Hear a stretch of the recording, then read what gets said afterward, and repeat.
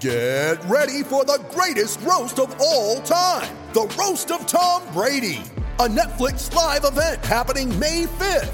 Hosted by Kevin Hart, the 7-time world champion gets his cleats held to the fire by famous friends and frenemies on an unforgettable night where everything is fair game. Tune in on May 5th at 5 p.m. Pacific time for the Roast of Tom Brady, live only on Netflix.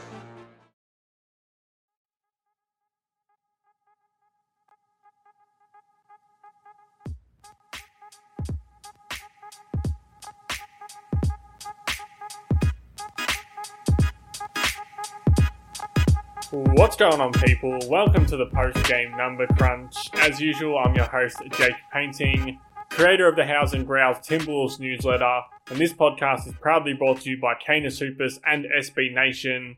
If you'd like to subscribe to Howls and Growls, please follow the link in the show notes, or head to howsandgrowls.substack.com to grab a free trial or a $3 per month subscription. I'm having fun over there. And the Wolves seem like they actually might be good again. So I'd love for you to zip over there and give it a look. But perhaps the most important part of that little intro is that the Wolves seem like they might be good again. It's felt like that a lot this season, and almost every time it's been ripped away from us pretty quickly, almost straight after I've jumped on my soapbox and proclaimed that this team is finally starting to gel. But of all of those times, it kind of feels like this time might be the most sustainable. Now, I know that sentence could crumble in an instant, but to beat the Pelicans, Grizzlies, and Kings in back-to-back-to-back games is an achievement of which this team just hasn't come close to this season. For reference, when they played those games, the Grizzlies were second in the West, the Kings in this game were third in the West, and the Pelicans were fourth. They've now dropped down to fifth, but they were fourth when Minnesota played and beat them. There's no way to get around how good of a 3-game stretch that is for this Wolves team, especially considering how inconsistent they've been and how close the standings are in the West. But they were consistent in these games. Maybe there was a brief 6 or 7 minutes where the Pelicans got on top of them in that second quarter. And there was probably a 5-minute period where Sacramento started to percolate in this game. But aside from that, I don't think the Wolves have strung together full games like this at all this season. And to me, at least, I think Minnesota's defense has stood out for some time now. So that's why this episode's number is 112.2, 112.2, as in the 112.2 defensive rating that Minnesota posted in this game. Let's take a break and then dive a little deeper into that number. You ready? Showtime. On May 3rd, summer starts with The Fall Guy. Let's do it later. Let's drink a spicy margarita. Make some bad decisions. Yes! Audiences are falling in love with the most entertaining film of the year. Fall Guy. Fall Guy? Fall guy. That's what the poster said.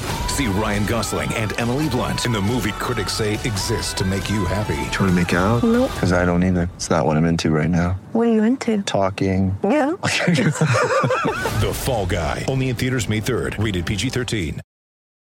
When you need mealtime inspiration, it's worth shopping Kroger, where you'll find over 30,000 mouth-watering choices that excite your inner foodie. And no matter what tasty choice you make, you'll enjoy our everyday low prices, plus extra ways to save, like digital coupons worth over $600 each week. You can also save up to $1 off per gallon at the pump with fuel points. More savings and more inspiring flavors make shopping Kroger worth it every time. Kroger, fresh for everyone. Fuel restrictions apply. Okay, so I think the first thing to point out when you're looking at defensive rating numbers this season is that 112.2 number a few years back would have actually been a pretty poor number. It's kind of crazy how even just in this year alone, offenses have climbed so far above defenses, and giving up 112.2 points per 100 possession is actually a good thing. This season, that number would have ranked as the 9th best defense in the league. But if you go back to 2018-2019, the Timberwolves actually had a 112.2 defensive rating for the season, the exact same number as they had in this game, and they ended up with the 25th best defense for the season. 25th, and that would be 9th this season. So that's how big the difference is in just a couple of years. The offense this season is crazy, and I don't even think that means the defense is necessarily bad. They are just stretched to the point of breaking by a league that is chock full of shooters and creators, and it's making these efficiency numbers just skyrocket on a nightly basis.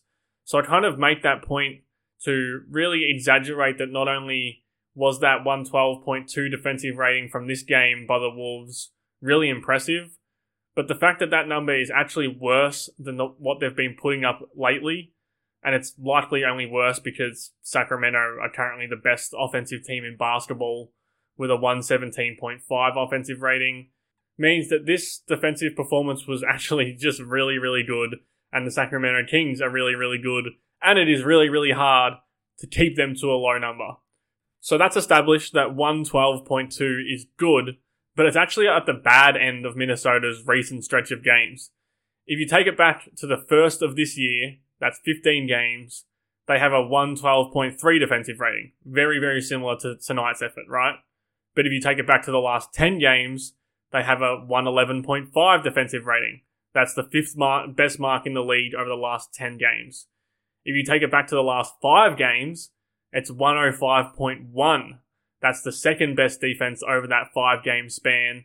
And if you take it back to just this 3-game win streak that we've been focusing on, then it's a 104.3 defensive rating, which still ranks second in the league over that last 3 games behind the Miami Heat, who have just been really, really good defensively lately. And it just feels that way, doesn't it? I think it's a lifted energy from everybody that you can see through your TV screen, or you can see when you're in the arena watching. Maybe it's kind of the thing that this team has in a toolbox against good teams. I mean, we certainly have seen nights where they don't bring this defense against bad teams. But it's also been getting Rudy Gobert back, right? Like, he is the commander of this defense. Now, I know that we talk about the trade, we talk about how bad it was, how much of an overpay it was, how bad Rudy Gobert has been this season compared to previous versions of himself.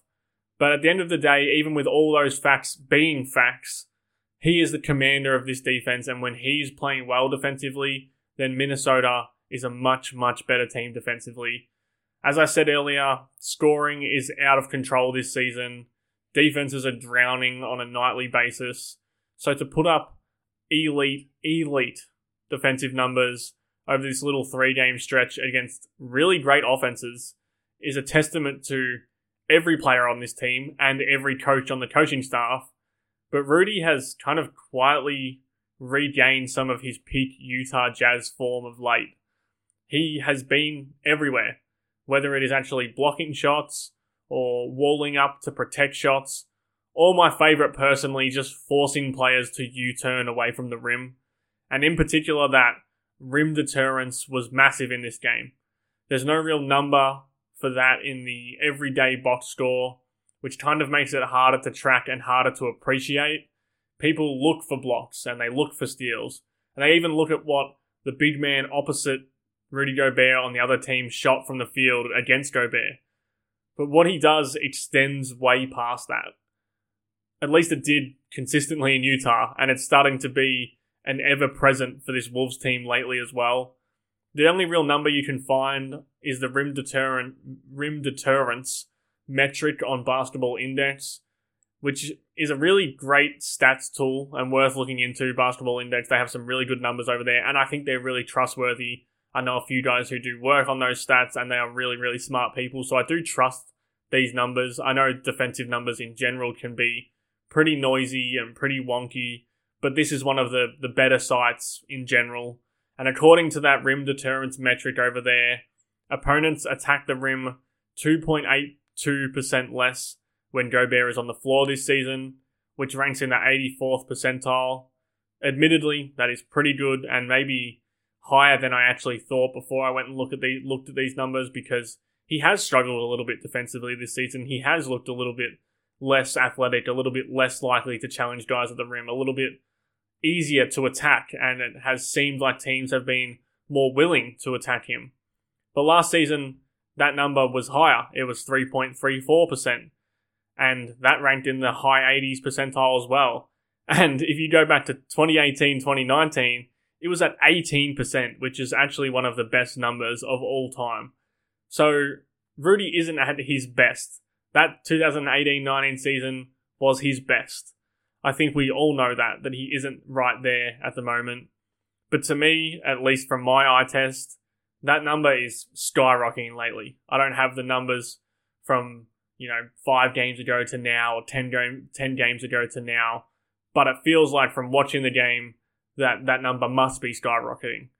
This Kings game, I thought it was obvious he forced so many players to back out of the paint or to make an extra pass that probably wasn't warranted and probably junked up their offense a little bit. I think no Memphis Grizzlies player outside of the obviously fearless Ja Morant wanted to attack him in that Grizzlies game. And same thing, I think he spent all night warding off Pelicans as well in that game. If Rudy is doing that, he is a great, great player. And right now, he is doing that, and the Wolves are benefiting from it greatly. Now, they have to go and buck the league-wide trend of winning a second game on one of these little mini-series against the same team. It is very hard to do. It is very hard to do for any team in the league. It's hard to play a team one night and then back that up the next night or 2 nights later and beat them again. And Minnesota have had troubles with that as well, just like most teams have. And the Sacramento Kings are not an easy beat by any means. They will be fired up to come and kind of right the wrongs of this game. And like I said, they are one of the great offenses in the league, maybe the best offense in the league this season. And this, I guess, will be another chance to test this Wolves improving defense. So I'll be here to discuss that game. I hope you will be too.